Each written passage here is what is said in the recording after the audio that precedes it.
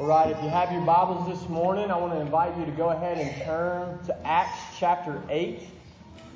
Acts chapter 8, this is our text this morning. And before we go there, we're going to ask God to bless the preaching of His Word today. So let's pray together.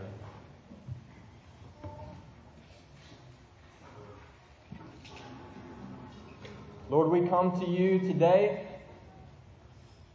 and we remind ourselves, God, in your presence, that holy, holy, holy is the Lord of hosts, and the whole earth is full of your glory. God, give us eyes to see it today, Lord. Be gracious to us, your people.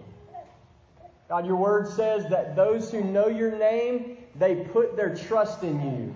And we do that right now, Lord. We give praise to you, the Lord our God, the one who has trampled our iniquity under His feet and has washed us clean in the blood of Jesus. Lord, help us to dare to believe that today, that we, those sinners, to the core of our being, have been declared righteous forever through the work of the gospel for every Christian in this room, Lord. Open our eyes to the glory of Jesus Christ today, Lord. Use your word, God, in our life. God, we ask that you would visit us today in the power of the Holy Spirit and that you would speak to us through your word. God, I pray for my brothers and sisters all across this room, Lord, that you would show us your glory today, that you would reveal yourself, that you would give us a mighty glimpse of who you are, God, that gives real encouragement, real nourishment to our souls. God, we pray that you would cause worship to rise up today as we hear your word proclaimed. God, help us to hear it rightly. Lord, we pray that you would use your word and your church today to increase us in our knowledge of God, in our knowledge of you, Lord, in our knowledge of your great salvation. In your name, Lord Jesus, we pray. Amen. Amen. I want to remind us, as we make our way to our text this morning, that the one true God, the God who rules over all things, the one true God is a merciful God. And I want us to think about how much different this world would be and your life would be if the one true God, the one with all power, was not a merciful God. Drastically different. But praise to His name, He is who He's always been. And from the very core of who the one true God is, He's a God of mercy. Yes, He's a righteous God. Yes, He's a holy God. But the Bible tells us that He's also a Savior and a merciful God that puts away the sins of His people. And really, from the very beginning of the Bible, God has revealed this part of His character to us, that He's a God of mercy. And so from the very earliest chapters of Scripture, we run into this plan that God has revealed to save the entire world. I'll give you just a glimpse of this. As early as Genesis chapter 12, this one true God makes a promise to this man named Abraham that one of the offspring of Abraham will bring blessing to all the families of the earth. To all the families of the earth. To all the families of the earth. They will be blessed in the offspring of Abraham. And as we read through Holy Scripture, we see glimpses of that all nations promise, all nations salvation. And in a very real sense, those promises sit dormant on the pages of Scripture for hundreds and even thousands of years until we come to Jesus. Until we come to the Lord Jesus Christ, the offspring of Abraham, the one who is destined to bring blessing to all the nations of the earth. And we've been giving attention to that as we study through the book of Acts together, that we're seeing for the first time in human history, we're seeing that all nations salvation spread out to all the peoples of the earth. And we've been looking at that. The book of Acts. Jesus prophesied that through these men that they would bear witness for Jesus Christ, not only in Jerusalem, but also in Judea, also in Samaria, and even to the ends of the earth. And I want to remind us that this all nations mission is certain. It's a certain thing. For two reasons at least. It's certain, number one, because it's flowing from the merciful heart of God.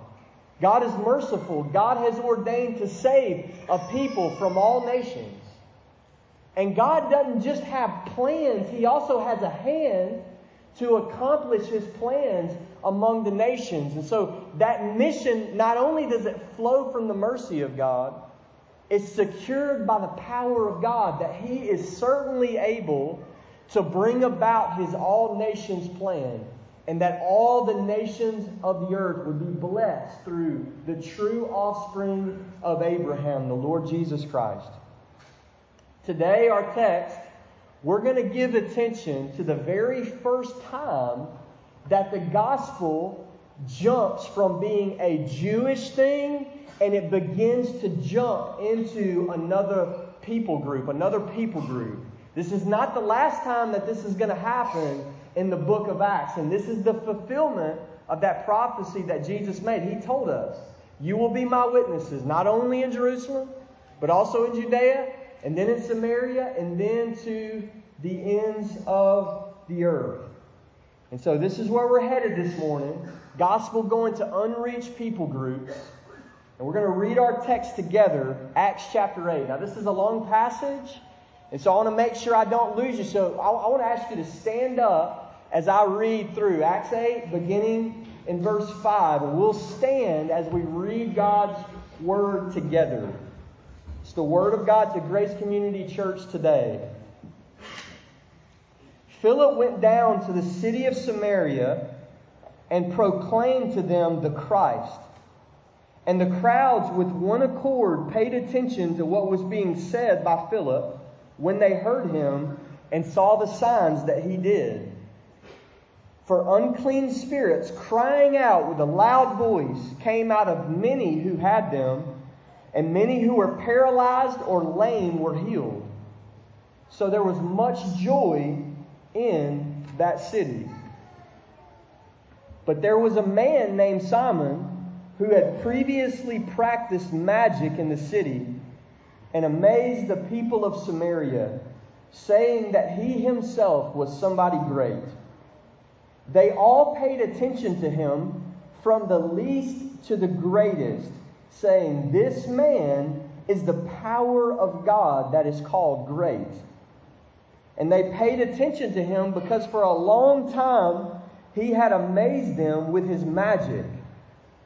But when they believed Philip as he preached good news about the kingdom of God in the name of Jesus Christ, they were baptized, both men and women. Even Simon himself believed, and after being baptized, he continued with Philip. And seeing signs and great miracles performed, he was amazed. Now when the apostles at Jerusalem heard that Samaria had received the word of God, they sent to them Peter and John, who came down and prayed for them that they might receive the Holy Spirit. For he had not yet fallen on any of them, but they had only been baptized in the name of the Lord Jesus. Then they laid their hands on them that they received the Holy Spirit. Now when Simon saw that the Spirit was given through the laying on of the apostles' hands, he offered them money, saying, "Give me this power also, so that anyone on whom I lay my hands may receive the Holy Spirit."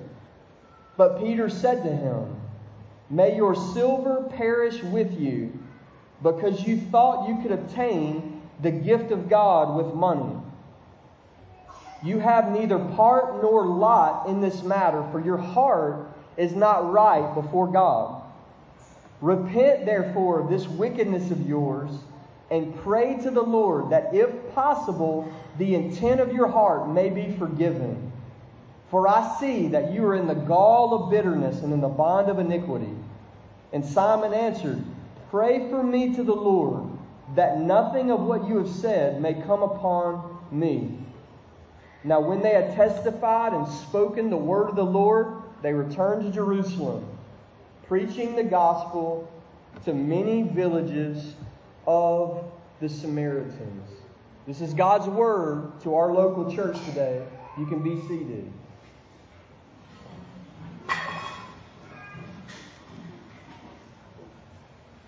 This is a story about the gospel of Jesus Christ conquering and triumphing among an unreached people group. A people that did not worship Jesus. And then this story happens and now they worship Jesus Christ.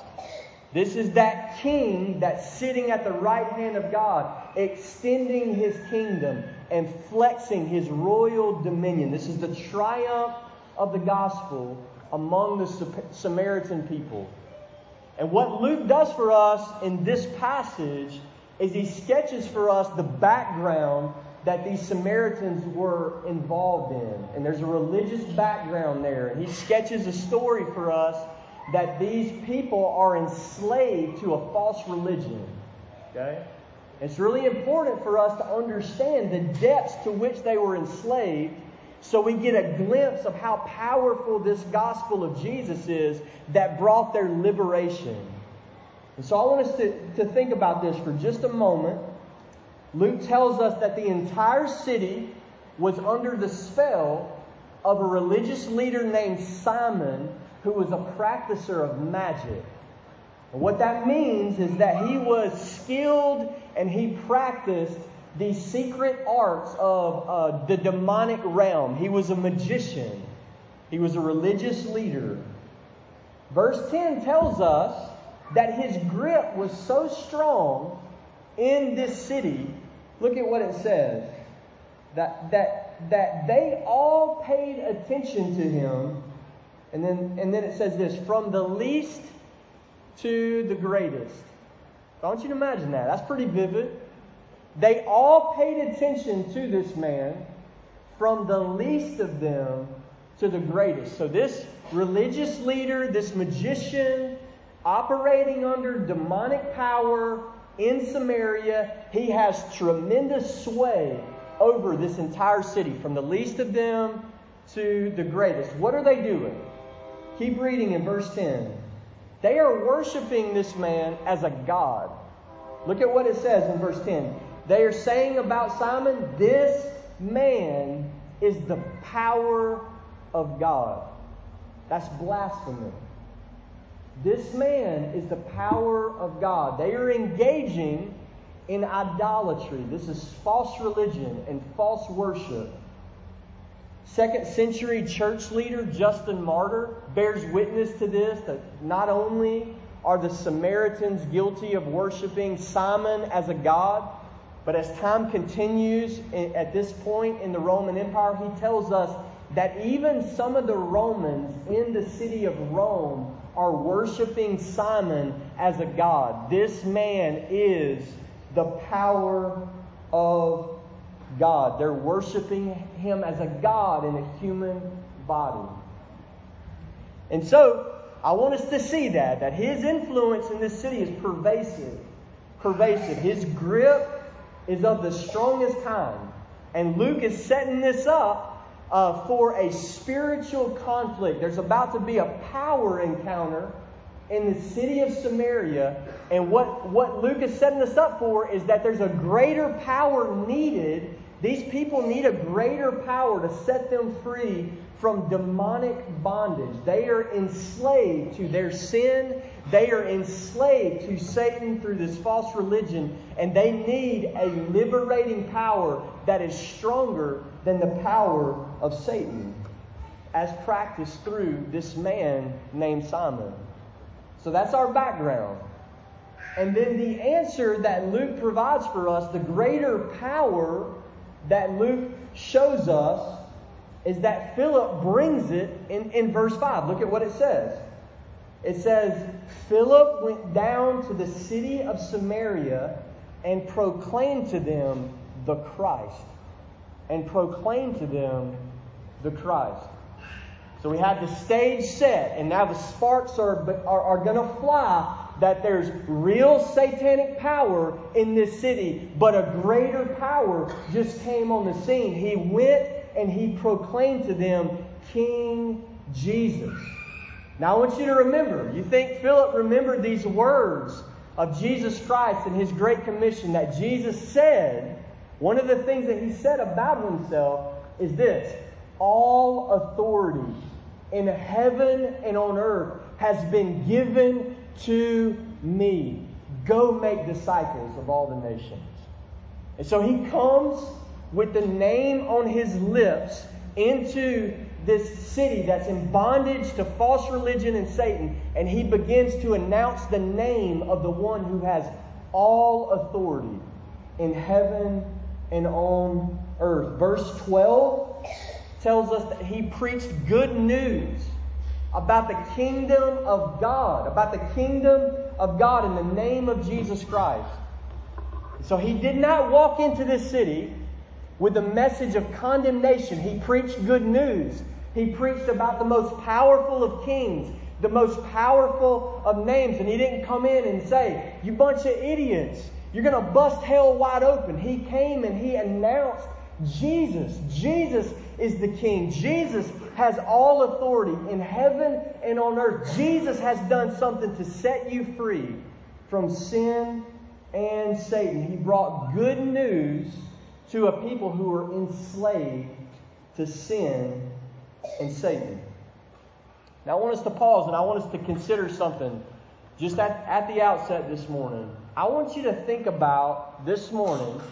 I want you to give some thought to this. What would make one man, I'll say that again, one man, what would cause one man to enter into Satan's domain, a city where Satan holds tremendous sway, almost universal sway? What would make one man go into this place with an intent to do spiritual conflict? What in the world's going on in the mind of a man that would make one man take on thousands in spiritual conflict? I want you to think about that. What would make someone do that? And here's something I just want to lay before you. I'm persuaded that the only reason that Philip went into this city that was under the power and dominion of Satan, I'm persuaded that the only reason he went in is that he was convinced that he could win. He was not intimidated by demonic power, demonic dominion, the power of false religion. I would submit to you that he went into that city because he was convinced that he could win. And what I don't mean is that Philip was just filled with self-confidence. That's not what I'm talking about. I don't think that he was going into this city just beating his chest. I'm the man, I got this, I'm the man. I don't think that's the confidence that we're talking about here. So what I want us to think through, this has tremendous personal application to your life. What would cause a man, what would cause a woman to do that? And I think the reminder for us is that we have to remember, as we read through the book of Acts, we have to remember that Philip is not by himself. He is not. Philip is not by himself, and he is not empty-handed. Okay? Philip is filled with the Spirit of the risen, resurrected Lord of all. Jesus is with him. Okay? He's not by himself. And one man going into a city that's under Satan's dominion with Jesus, that's a majority. That's not minority. The one who has all authority in heaven and on earth is with him. He's convinced that he can win because Jesus is with him. And neither is he without weapons. He's not going empty-handed into Samaria. He has the most powerful weapon in the universe. Sometimes you hear it said that zealous Christians could storm hell with a water pistol. Raise your hand if you've heard that. Sometimes you hear that said. Zealous Christians could storm hell with the water pistol. That's just kind of a thing, we've grown up hearing that at random times. Storm hell with a water pistol. Now, I want you to think about that. Is that really a good idea? So just, this is just a piece of advice, okay, to really think through that. If all you have is a water pistol, my advice to you would be that you never storm hell, okay? So I want you to think about that. If all you have is a squirt gun, you got no business in spiritual conflict with the ancient serpent, the enemy of God, Satan and his demons. So if all you have is a water pistol, my suspicion is that you are about to get worked 1,000,000 times over by Satan and his demonic power. Okay? So let's think about that. We need more than a water pistol, right? We need more than a squirt gun to go in Satan's domain and enter into spiritual conflict. And praise the Lord, we have it. Every one of you, brother and sister in Christ, you have the most powerful weapon in the universe. You have the gospel. You have the message of Jesus Christ, the crucified, resurrected, ascended, and reigning Lord. You have that message. You have something 10 million times more powerful than a nuclear weapon. You have the message of Jesus. You cling to it for salvation, and there's a real opportunity for you to have that weapon on your lips. Philip had a more powerful weapon than a water pistol. He went into Samaria and he preached to them the Christ. He had the gospel. And he swung it like a spiritual weapon. He swung it like a sword. He preached Christ. Romans 1:16. The gospel is the power of God for salvation. And we need encouragement that we would think about the gospel like that. Not only that the gospel and the news about Jesus, not only is it true, it is true. It's the word of truth. Not only is it from God and God's testimony about His Son, it is. But brothers and sisters, it is powerful. Those words about Jesus Christ that have been revealed to us from the Scriptures, they are the power of God for salvation, the most powerful weapon in the universe. And we see a demonstration of the power of this gospel and how the Samaritans respond to that message of Jesus. Look at verse 6.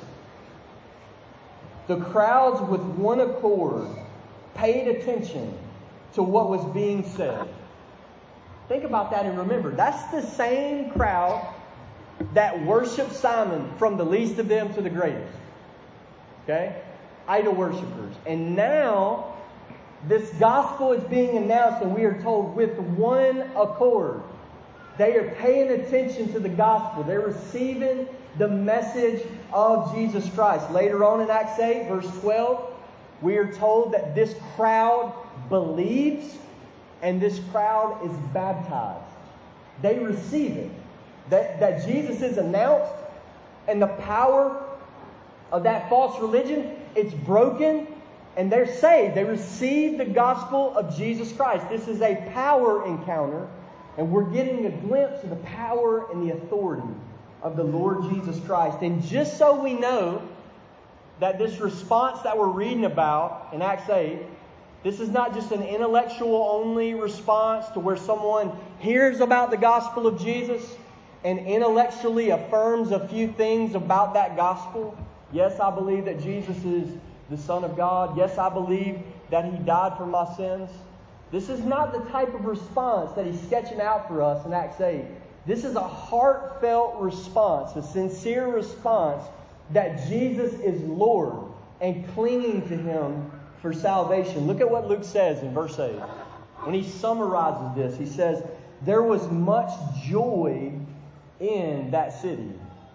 They didn't just hear things about Jesus and say, you know what? I was deceived, but now I believe that. That's true. It went further than that, and they heard that gospel as the best thing that had ever rolled across their ears that Jesus came to save me. And they received that gospel, and you know what happened? That burden of sin that felt like hundreds of pounds on their back, through the work of Jesus, that burden of sin fell off of them. And they were filled with the joy of sin forgiven, the joy of being set free from Satan's grip, Satan's enslavement. This salvation in the city is so widespread that when the news of what happened makes its way back to Jerusalem, in verse 14, we're told this simple little phrase: the Samaritans have received the Word of God. Think about that. That's a nation. That's a people group. This would be like America has received the Word of God. Mexico has received the Word of God. Tremendous statement about the power of Jesus, the power of His gospel, and its effect among the Samaritan people. That the gospel had so saturated Samaria that it could be said they received it corporately. This is no longer an unreached people group. This is now a reached people group. There's a church here. There is Samaritans now that are calling on the name of Jesus. They have received the Word of God. Now, I want us to think about how this relates to us, because I think there's some real encouragement for us here. This idea of a people group going from unreached to reached in Acts 8, that happens through one man. That happens through one man. And all he's doing in Acts 8 is preaching one message. One man, one message, and the Spirit of God falls on this proclamation of the gospel of Jesus Christ, and an unreached people group becomes a reached people group. Now that's encouraging to us, because that one man was not an apostle. And we have no indication in this story that he walks into this city and gives special revelation, special words from God. Every indication in how this is laid out is all he did is he walked into this city and he preached the apostolic gospel, the same gospel that we have. And so there's real encouragement for us here that we have the same Spirit that he had. The same Spirit that he was filled with, Philip, dwells in every follower of Christ, every single believer. Will you dare to believe that? Not only that, the same gospel, the same testimony of Jesus by the apostles, we have that in God's Word. This is the Word of the apostles. We have the same gospel and the same Spirit. And the encouragement for us there is that there's no end to what God can do with the gospel of Jesus in the mouth of a Christian. There's no end to it. So think about this. If He can do this in a people group, what can He do in your family, in your neighborhood, in your workplace, in this city, in a local church? There's no end to it.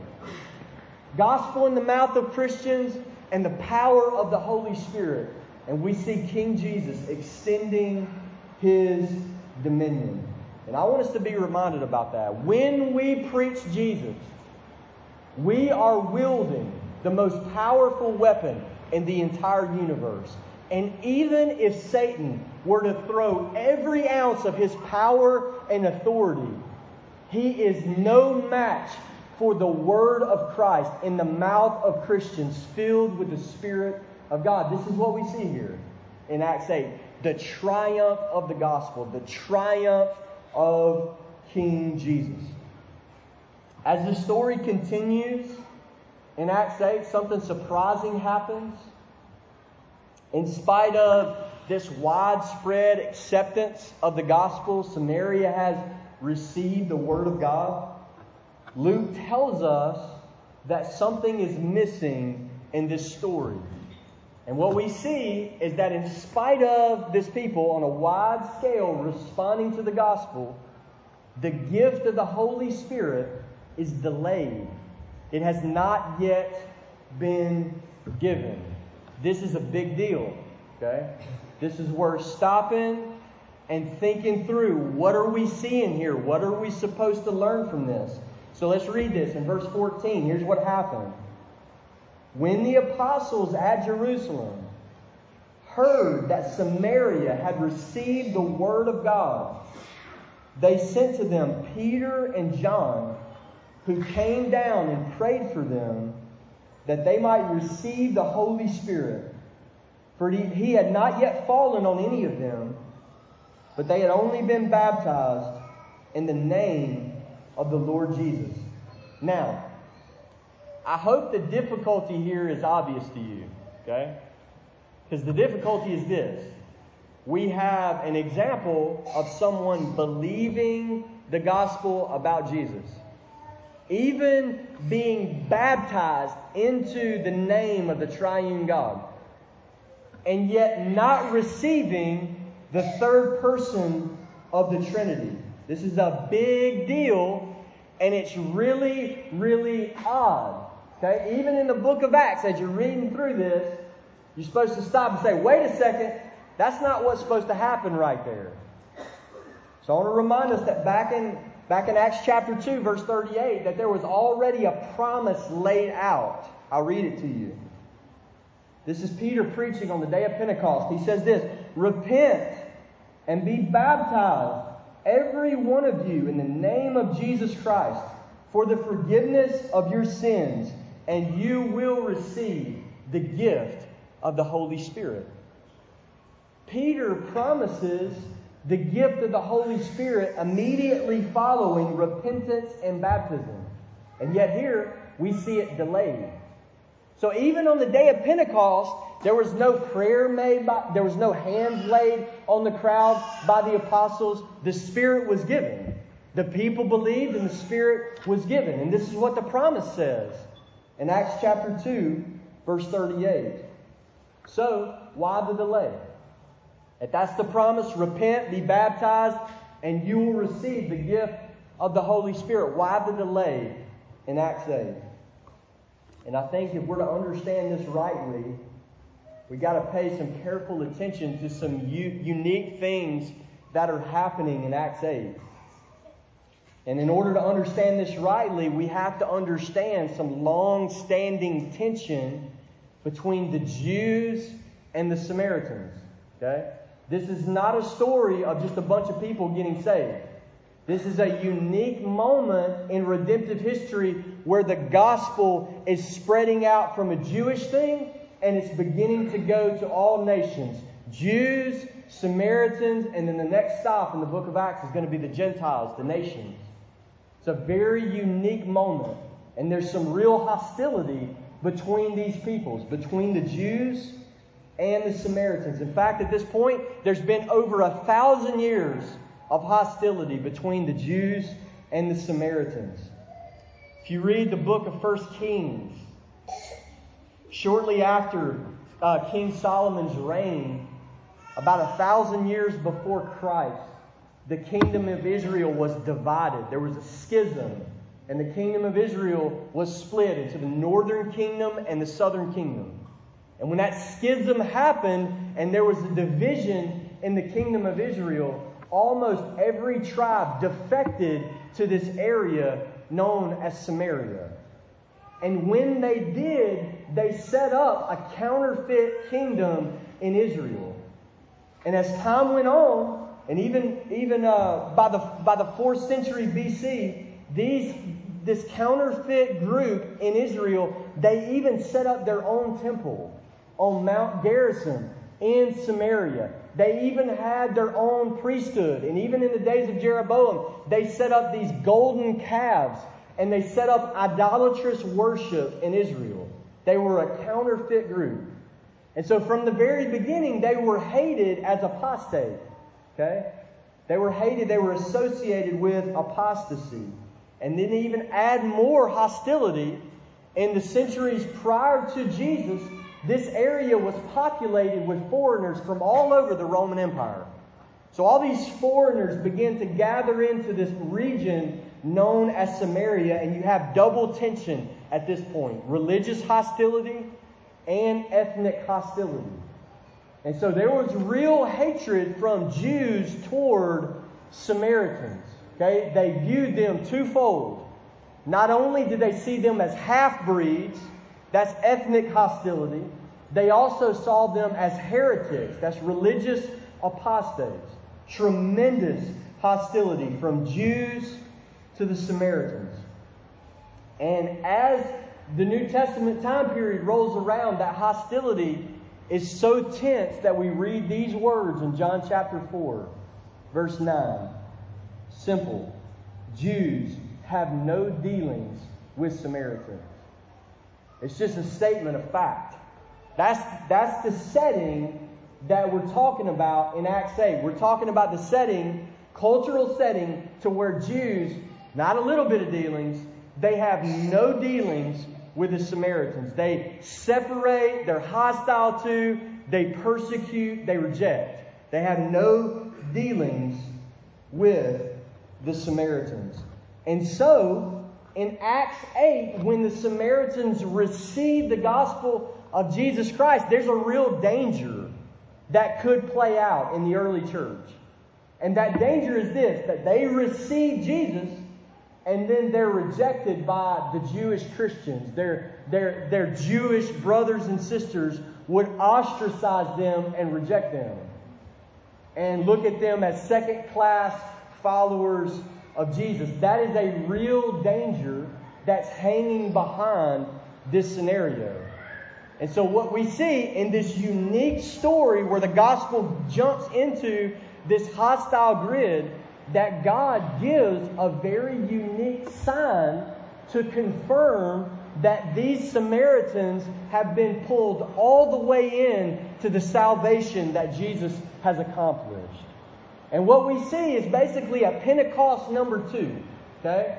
That the apostles come and they lay hands and they pray, and the Spirit of God is given in a very visible, clear, authentic way that with your eyes you can look and say, oh, God just gave them the Spirit.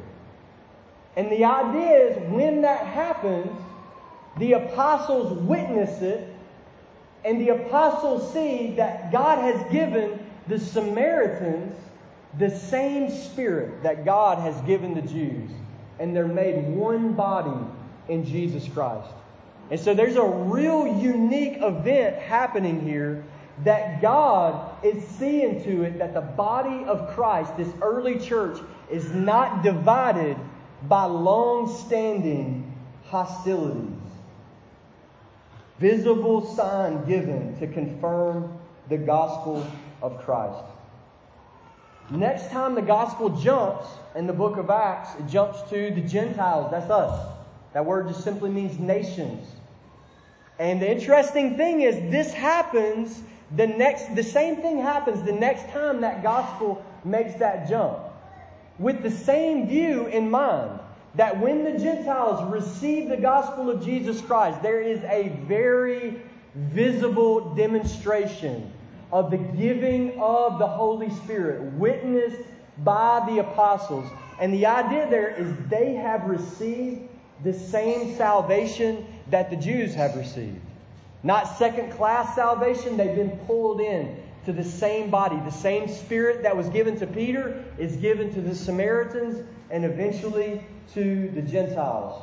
I want you to turn to Acts 11. We'll read this really quick. When the gospel jumps to the nations, Peter recounts this moment. Beginning in verse 15. He says, "As I began to speak, the Holy Spirit fell on them just as on us at the beginning." Pentecost number 3. "And I remembered the word of the Lord, how he said, 'John baptized with water, but you will be baptized with the Holy Spirit.' If then God gave the same gift to them as he gave to us when we believed in the Lord Jesus Christ, who was I that I could stand in God's way?"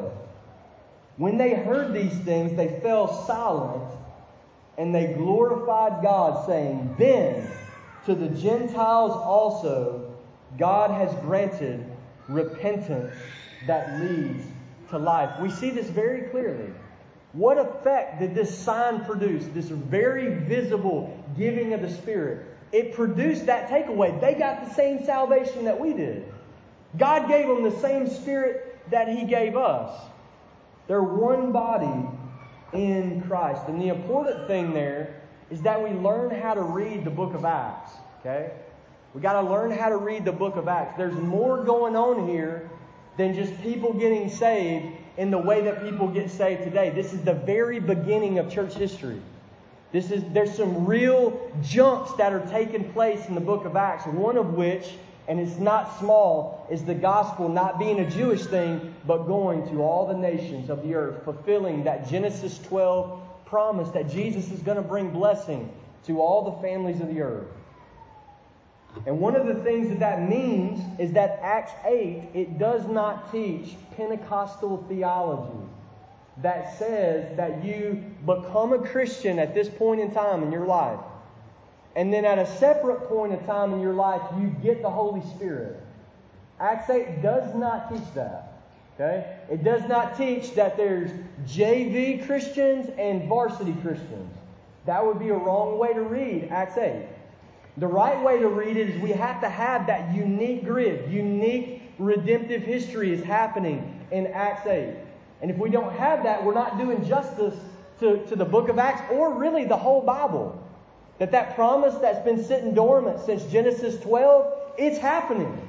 Jesus is doing that. That salvation is being extended to all the families of the earth, all the nations of the earth. Christians today receive the Holy Spirit when they believe. This is verbatim exactly what Ephesians 1 verse 13 says. Christians today receive the Holy Spirit the very moment they believe. And my encouragement to you is do not let this two-stage Christianity, don't let that stuff land on you. Don't let that stuff make you feel like a second-class Christian. If you are in Christ, every spiritual blessing in the heavenly places is yours in Jesus. It belongs to you. And you got Jesus, you got everything. Nothing left out. You're called all the way into salvation, all the way into the body of Christ, given every spiritual blessing that Jesus has purchased for you. So it's important that we learn how to read the book of Acts and see these unique moments for what they communicate. Third thing that Luke shows us in this passage, and this is a really good reminder for us to close on, is we have these surprising things that sit side by side. So I want you to think through this with me just for a moment.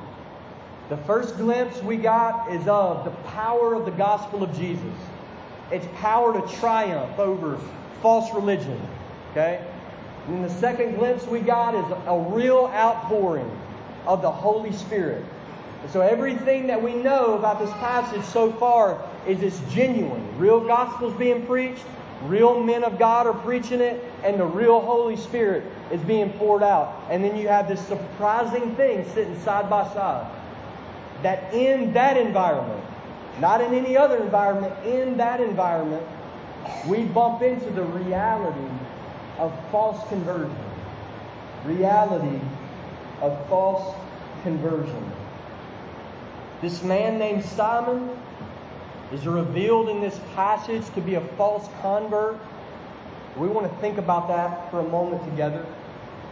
It begins in verse 9 by describing Simon as a proud man. Look at what it says in verse 9.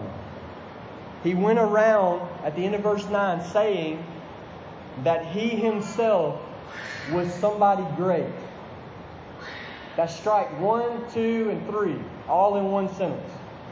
He is a man filled with pride. And he's going around saying, I'm great. I'm great. I'm the greatest. I'm great. So we have a proud man. And then, in verse 13, we see that this proud man makes a response to the gospel of Jesus. And I want you to notice 3 things he did in verse 13. We are told that he believed. We are told that he was baptized. And then we are told that he continued. Now, if you stop right there, you're thinking, that sounds pretty good to me. That sounds pretty good. That a proud man believed the gospel, that he was baptized, and that for a time he continued. And I want us to think about this. Do those three words mean that this man was saved? He believed, he was baptized, and he continued. And there's a real warning for us in this passage. Okay? And there's a reality that we need to be aware of. That these things only lead to salvation in someone's life if they're sincere. Okay? And what Luke shows us in Acts 8 is an insincere response to the gospel. An insincere response to the gospel. As you're reading through, you're tipped off to a problem developing in verse 13. At the end of verse 13, we read these words. Seeing the signs and great miracles performed, he was amazed. He was amazed. The Bible does not say that he was amazed by Jesus Christ. The Bible does not say that he was amazed by the salvation that Jesus came to accomplish. The Bible does not say that he was amazed by Jesus' power to convict of sin. The Bible says that he was amazed by miracles. A magician amazed by miracles. So that's a little warning there as we're reading through before we get to the moment that he's actually exposed. And the important thing for us to think about is false conversion always gets the object of faith wrong. Always. False conversion always gets the object of faith wrong. Or you could say it this way. The object of the faith of a false convert is never Jesus Christ, period. Okay? The object of the faith of a false convert is something that Jesus can give me. Something that Jesus can do for me. You see this today in the prosperity gospel. That people come to Christ not because they're stabbed in the heart and have conviction of sin. You see people come to Christ because they want a more prosperous life. That they want more purpose. False conversion is always like that. The object of faith is wrong. It's off. It's not the person of Jesus himself. This faith that Simon exercises in Acts 8, it's called faith, but it's insincere faith because it's directed at the wrong object. He's a miracle addict. He's lusting he wants supernatural power. He wants all the things that supernatural power can give him. He is not clinging to the Lord Jesus. And this is not the only time this happens in the New Testament. This faith that we're reading about in Simon in Acts 8, this is the same faith that we read about back in the Gospel of John. Turn with me to John chapter 2. John chapter 2.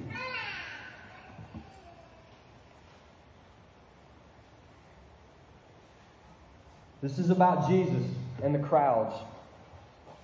It says, Now when he was in Jerusalem at the Passover feast, many believed in his name when they saw the signs that he was doing. Sound familiar? But Jesus, on his part, did not entrust himself to them because he knew all people and needed no one to bear witness about him. For he himself knew what was in man. Same thing. You have a surface level response to the things that Jesus does, and Jesus does not respond to that kind of faith, to that surface level faith. He does not entrust himself to people that believe in this way, in this insincere way. This is false faith. This is the false faith of a false convert. Now, the thing that we need to understand and learn well is that you could not discern this in Simon's life immediately. Some time went by before this was exposed. Some time went by before he was exposed as a false convert. But then this one instance happened. This one thing. And that one thing revealed more than Simon was a sinner. Okay? It revealed more than that. It revealed that he was a false convert. Okay? There's a difference. Okay? When we sin, it reveals that we're sinners. But when he sins in this passage, it shows that there's a much deeper problem in Simon's life. He's not converted. He is not in Christ Jesus. He's not saved. Okay? So I want us to see this. In verse 19, what was this instance that happened that threw the lights on, that this man is not in Christ? Thought he was, and then now we see that he's not. Verse 19. He looks at Peter and he sees what happened when Peter lays his hands on the crowd and prays that they receive the Holy Spirit. And he basically says, I want some of that. Here's some money. And he offers to buy the Holy Spirit. He offers to purchase the third person of the triune God. The sovereign God. The God who owns the cattle of 1,000 hills. Has need of nothing, is not served by human hands as though he needed anything. And he offers to buy that God for some money. And then I want us to see why, to what end. And then it's to the end of selfish gain. That I want to be able to lay my hands on anybody, and anybody on whom I lay my hands, that they will receive the Spirit, just like what happened with Peter. And so he has this desire to distribute the third person of the Trinity at will. At will. No heart to submit to the Spirit of God. He wants to sling around the Spirit of God as he wills. And once this thing happens in his life, it becomes really clear that this magician, this idol worshiper, that used power to manipulate crowds for his own purposes, he has not repented. He has not came out of that old way of living. And Peter discerns this, that he says, you have no share. Verse 21, you have no lot. He's talking about salvation. You have no share. You have no lot. You don't have salvation. You don't have a spot in the church. And then he goes on to say, your heart is not right before God. He's exposed as a false convert. He professes Christ. The man is baptized. The man is around the church. But this man is lost. He's lost. And that's the reality of false conversion. Time goes by, and then this man is exposed. I want us to notice Peter's response. It would almost certainly in our day be labeled with some of the following words. This was mean of Peter. This was judgy of Peter. This was harsh of Peter. This was not gracious of Peter. And we're going to consider that for just a moment. Okay? We got to be careful in our modern day understanding of words like love and kindness and gentleness and patience, that we don't speak about those things in such a way that we don't have a place for how Peter responds to this false convert in Acts chapter 8. Notice in verse 20, he said, may your silver perish with you. That's a curse. Peter cursed him in the name of the Lord. He cursed him. May your silver perish with you. One commentator said that Peter basically said, to hell with you for this wickedness. It's a curse in the name of the Lord. So, what I want us to see here is he's refusing, in this instance, he's refusing to deal with Simon as a victim. His response to Simon is not to treat him as a victim and figure out all the bad stuff that happened in your life that would make you have this wicked thought. And he does the exact opposite, and he treats Simon like a criminal who is guilty before God. He calls the man wicked. He tells the man, you are unfit to stand in the presence of God. May you perish and your silver with you. This is a serious response to false conversion. It's a sober response to false conversion. It's a bold response to false conversion. And I want you to think about why.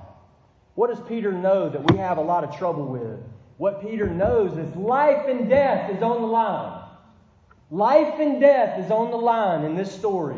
This man has the wrath of God that abides on him. Life and death is at stake. The eternal state of this man's soul is at stake. So he deals with him seriously. There's an urgency in his speech. And we got to have a place for that in the way that we understand false conversion in dealing with false conversion. I am not suggesting in any way that anybody in this church begin to pronounce curses in the name of Christ. I'm not suggesting that in any way, but I am suggesting that false converts need to be spoken about. They need to be spoken to with a seriousness. This stuff is serious. You are not fit to stand in God's presence. You must repent. You must turn away. You are not safe. You are in eternal danger. And there's another reality in this text that I want us to think about as a local church.